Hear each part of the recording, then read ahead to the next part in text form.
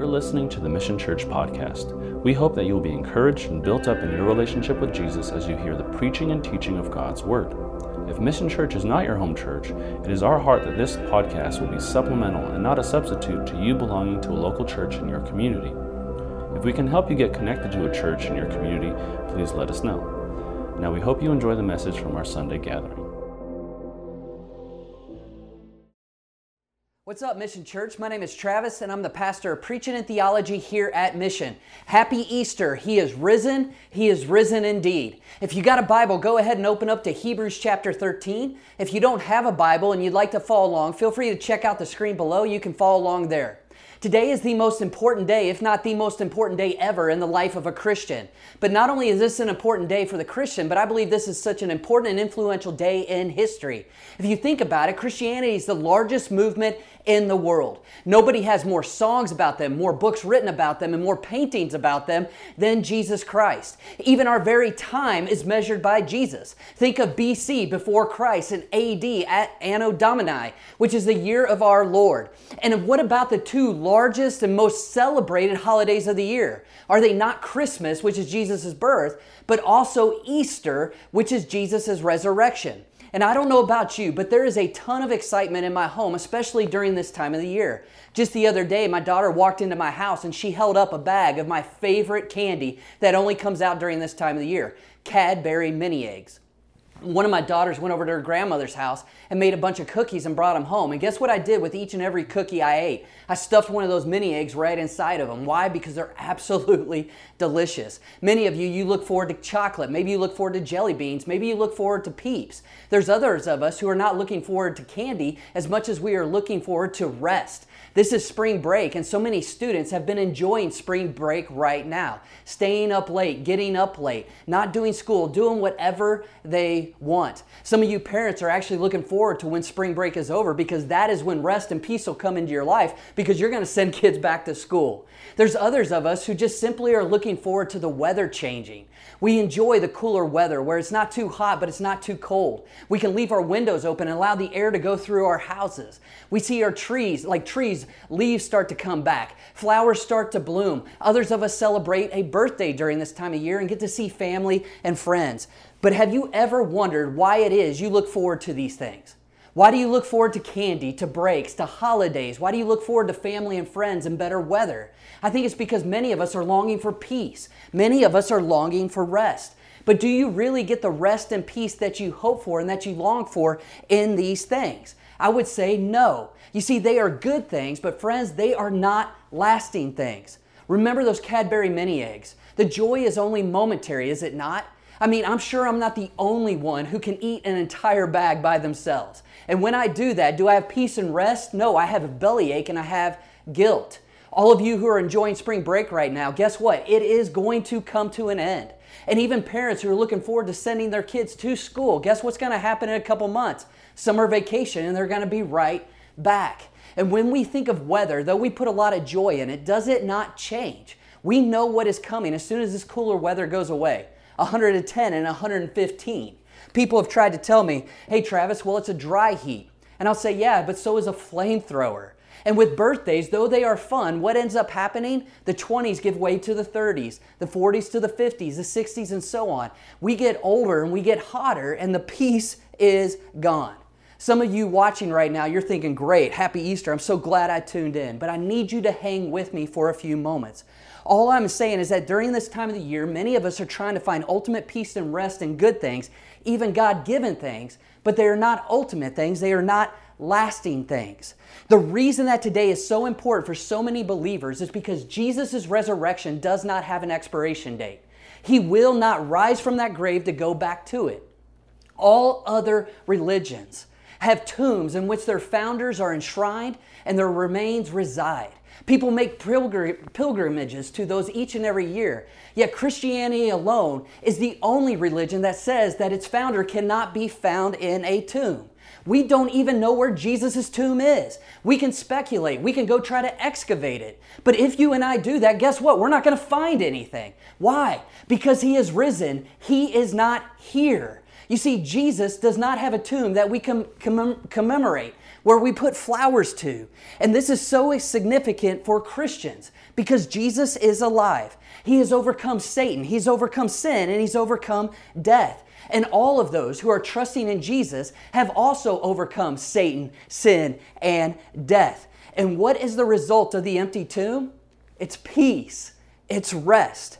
And so many during this time of the year are clinging to a peace and a rest that will not last, when God has come to offer an everlasting peace that will fill your hearts for all eternity. So, it's Easter Sunday, and there is rest and peace. How is that possible? That is a great question. Look with me in Hebrews chapter 13, verse 20. Here's what we read. Now may the God of peace, who brought from the dead our Lord Jesus, the great shepherd of the sheep, through the blood of the everlasting covenant. Who does the author of Hebrews say our God is? He is a God of peace.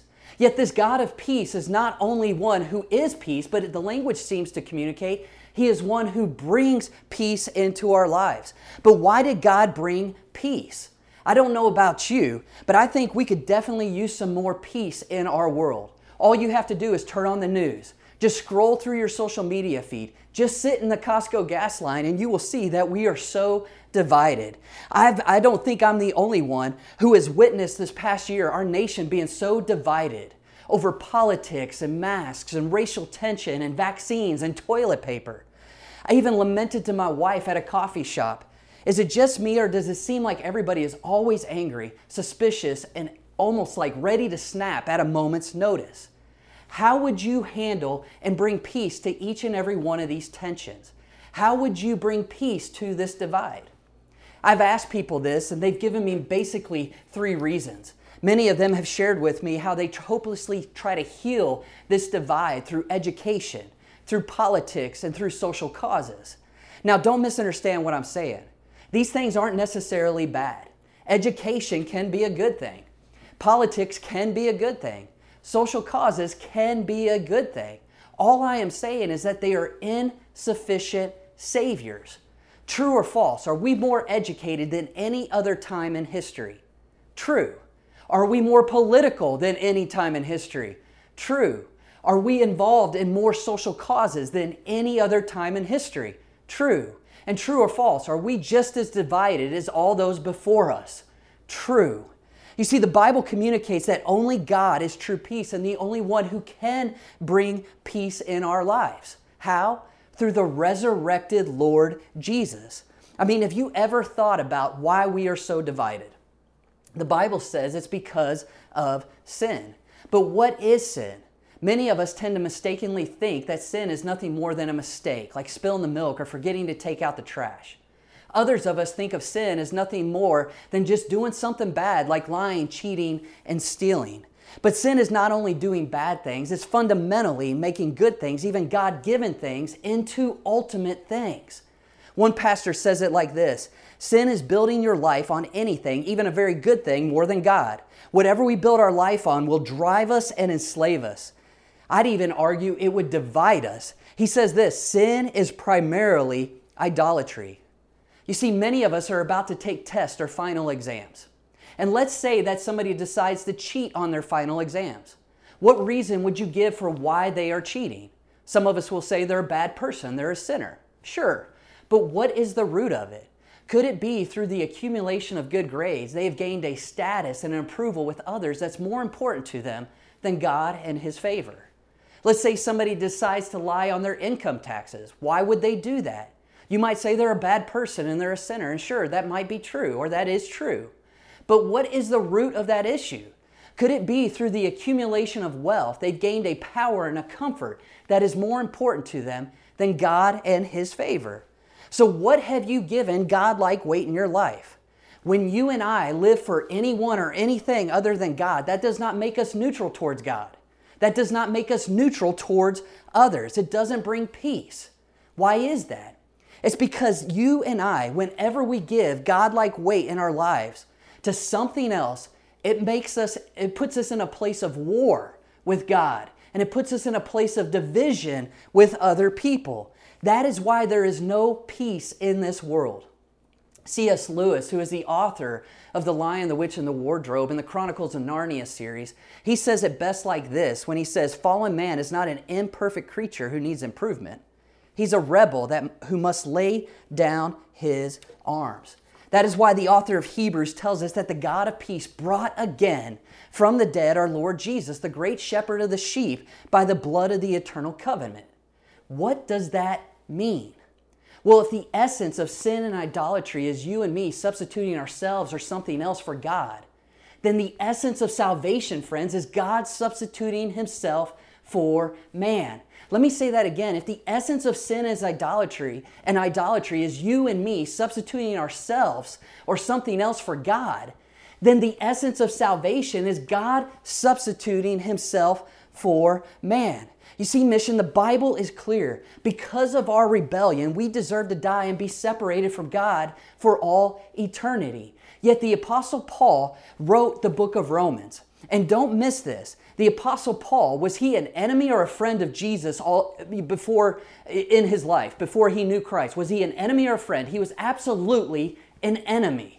He was an ardent opponent of Jesus, literally going around and arresting Christians and throwing them into jail and sentencing them to death. You see, he was all about trying to obliterate the name of Jesus. But here in the book of Romans, we see that what is he doing? He's trying to make more Christians, more disciples and followers of Jesus. How could somebody who is such an ardent opponent of Jesus now become one of his chief defenders? I would say because he experienced the peace that comes from the resurrected Jesus. And listen to what Paul says in the book of Romans. He writes in Romans 3:23 this, "For all have sinned and fall short of the glory of God." What is the Greek word for all? It's pantos. It just simply means all, everyone. Each and every person, you, me, and everyone we see have what? Fallen short of the glory of God. And what do you and I deserve? Well, Paul talks about that 3 chapters later in Romans 6:23. He says this, "For the wages of sin is death." A wage is a payment. And what is the payment we deserve because of our sin? Death. Yet what follows this word or follows this part of the verse is some really good news, because it uses the word but. And I love the word but in the Bible, because what usually follows that word is good news. And listen what it says. "But the free gift of God is eternal life in Christ Jesus our Lord." You've got to love the big buts of the Bible, because they cannot lie. And what follows this but? Really good news. That eternal life comes through what? What you and I do?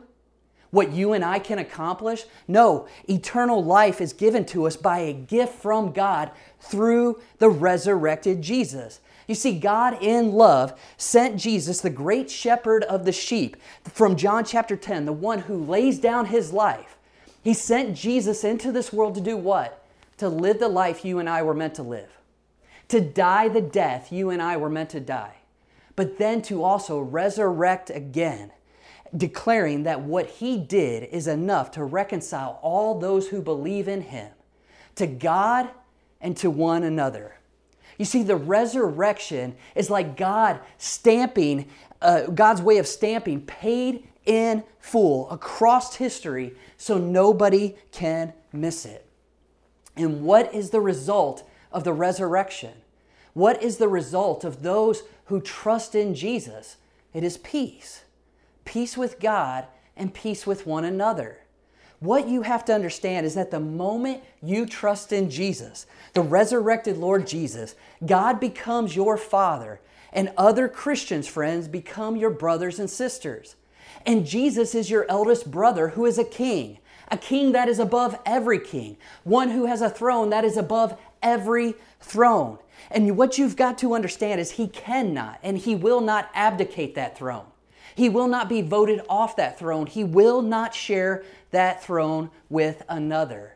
And the moment you and I trust in Him and realize that God is our Father and that other Christians from every nation, people, tribe, and tongue are our brothers and sisters, we will lay down our arms and joyfully live in peace with them. Why? Because Jesus is alive. You see, Jesus does not just bring peace by reconciling us to God and one another, but we also know that the resurrected Lord Jesus brings peace throughout the various circumstances we face in life. You see, King Jesus is the only one who has defeated death. And that brings peace into our lives.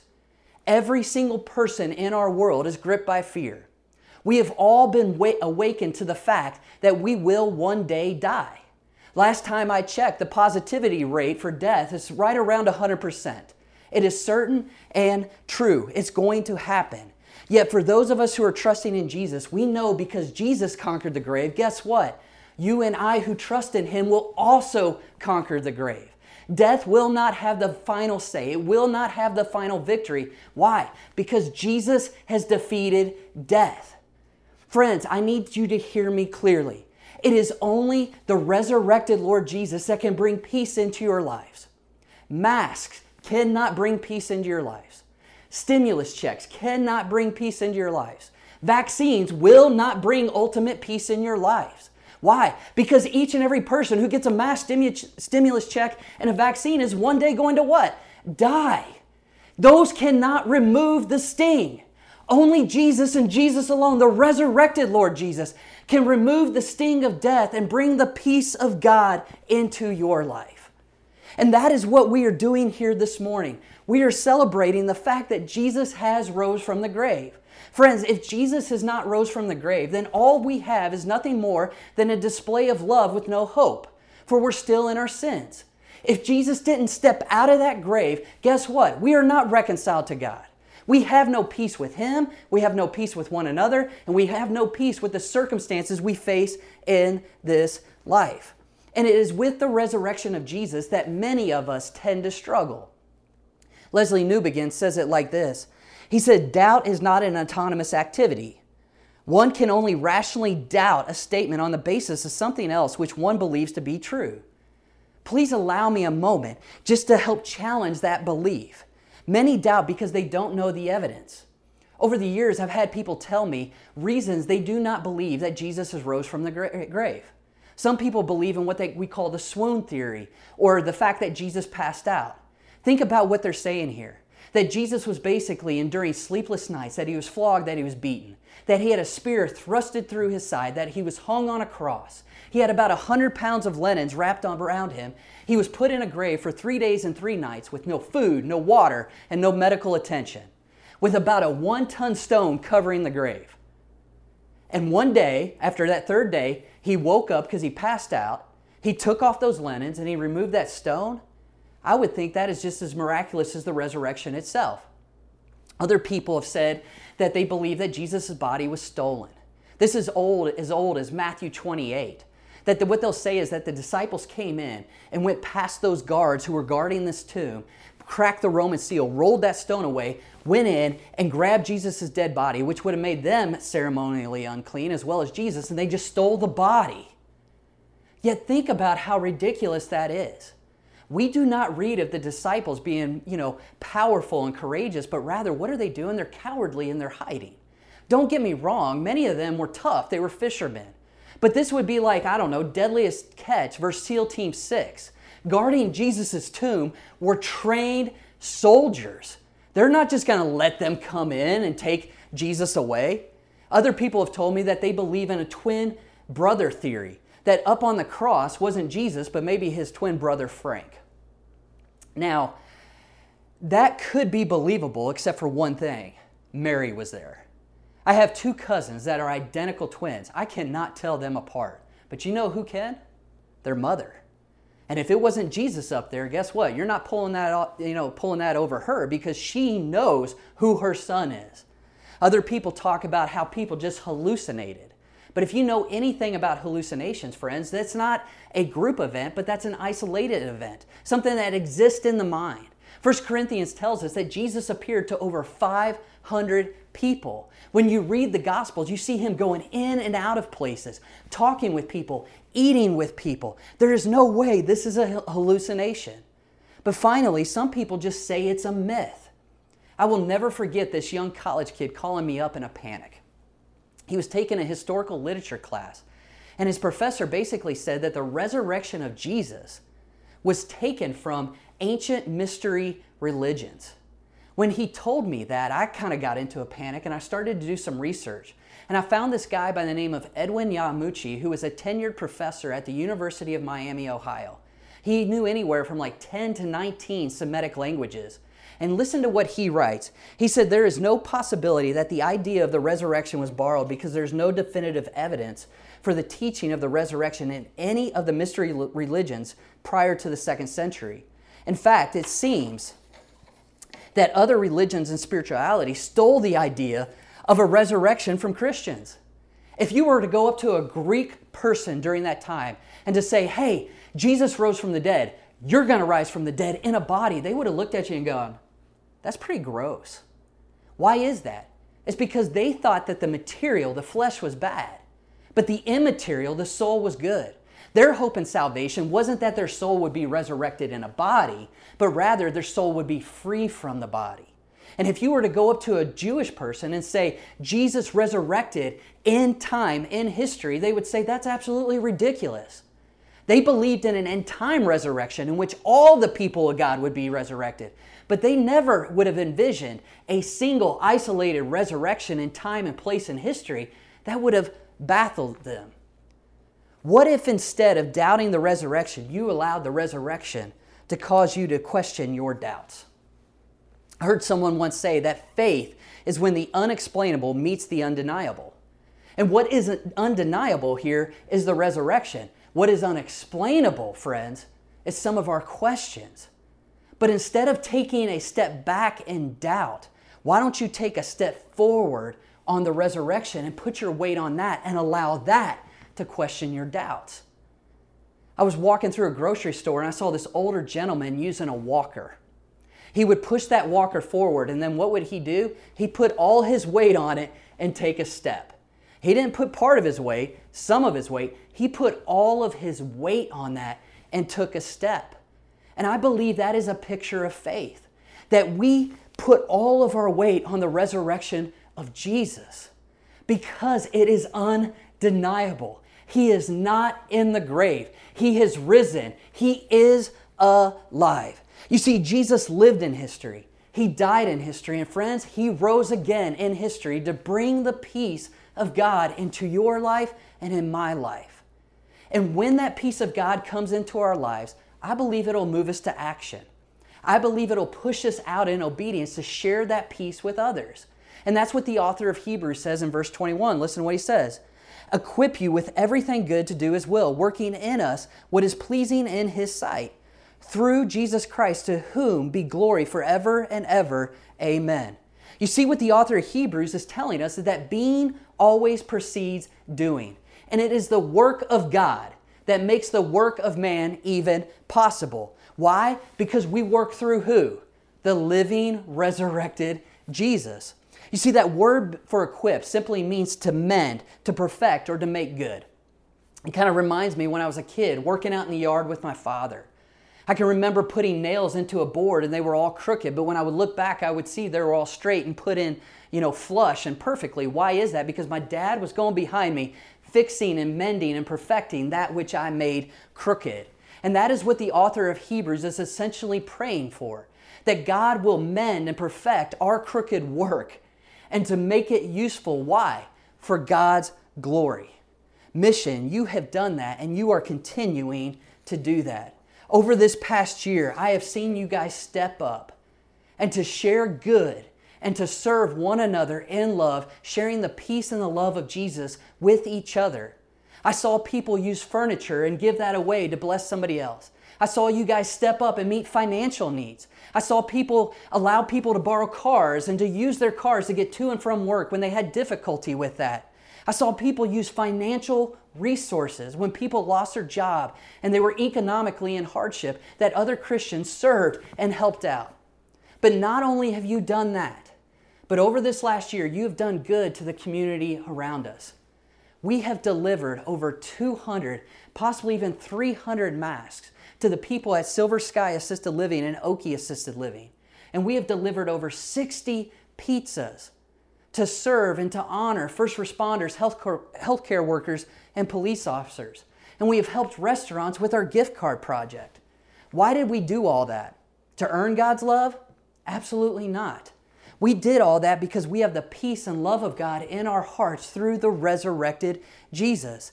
You see, we don't do any of this stuff to get something from God. We do all this stuff out of the overflow of what God has already given us in Jesus. And it is that peace and love that motivates us to do good and to do His will with unbelievable joy. So do you want lasting peace in your life? Do you want everlasting love? It is not found in candy. It is not found in spring breaks and vacations and kids going to school. And it is not found in nice weather. It is only found by trusting in the resurrected Jesus who has come to reconcile you to God, to one another, and to the circumstances that you face in life right now. And what does it mean to trust in Jesus? What does it mean to be reconciled to God? It means that the moment you and I trust in Jesus, God adopts us into His family. You see, a person who trusts in Jesus is adopted into the family of God. J.I. Packer is a famous theologian who recently passed away, and he says this: if you want to judge how well a person understands Christianity, find out how much he makes of the thought of being God's child and having God as his Father. If this is not the thought that prompts and controls his worship, his prayers, his whole outlook on life, it means that he does not understand Christianity very well at all.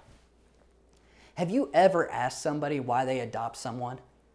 I've had friends and family members who have adopted children into their homes, and when I ask them, why did you do that? They always just say, because.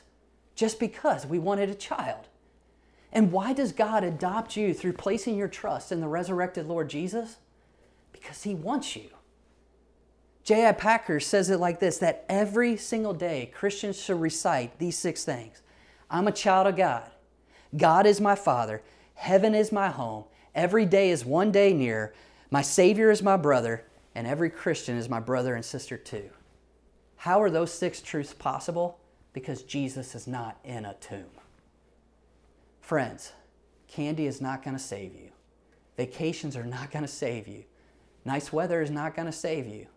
Vaccines are not going to ultimately save you, neither are masks or stimulus checks. The only way to have everlasting peace in your life is by trusting in and celebrating and putting your weight upon the resurrected, living King of Kings and Lord of Lords, and His name is Jesus. He has conquered the grave. He has conquered Satan. He has conquered your sin. And death for the Christian is no longer a sting, but it's a gain. Because to be away from the body is to be with who? The resurrected Lord Jesus. And that is why we have unbelievable peace and hope during this time. Let's pray. Father, we love You and thank You for Your grace and Your mercy that You give us through Your Son, Jesus. And I just pray right now for each and every person that is tuning in, that if they don't know Christ, if they don't know the resurrected Jesus, that God, You will give them that gift of faith now. Open their eyes, open their hearts. Help them to question their doubts with the resurrection. Help them to place their faith upon the resurrected Lord Jesus who has come to adopt a people from every tribe, tongue, nation, and people. God, I just pray that You work in their hearts and their lives. Jesus, be big for Your glory, their joy, and the good of the community around them. We pray all this in Your name, Jesus.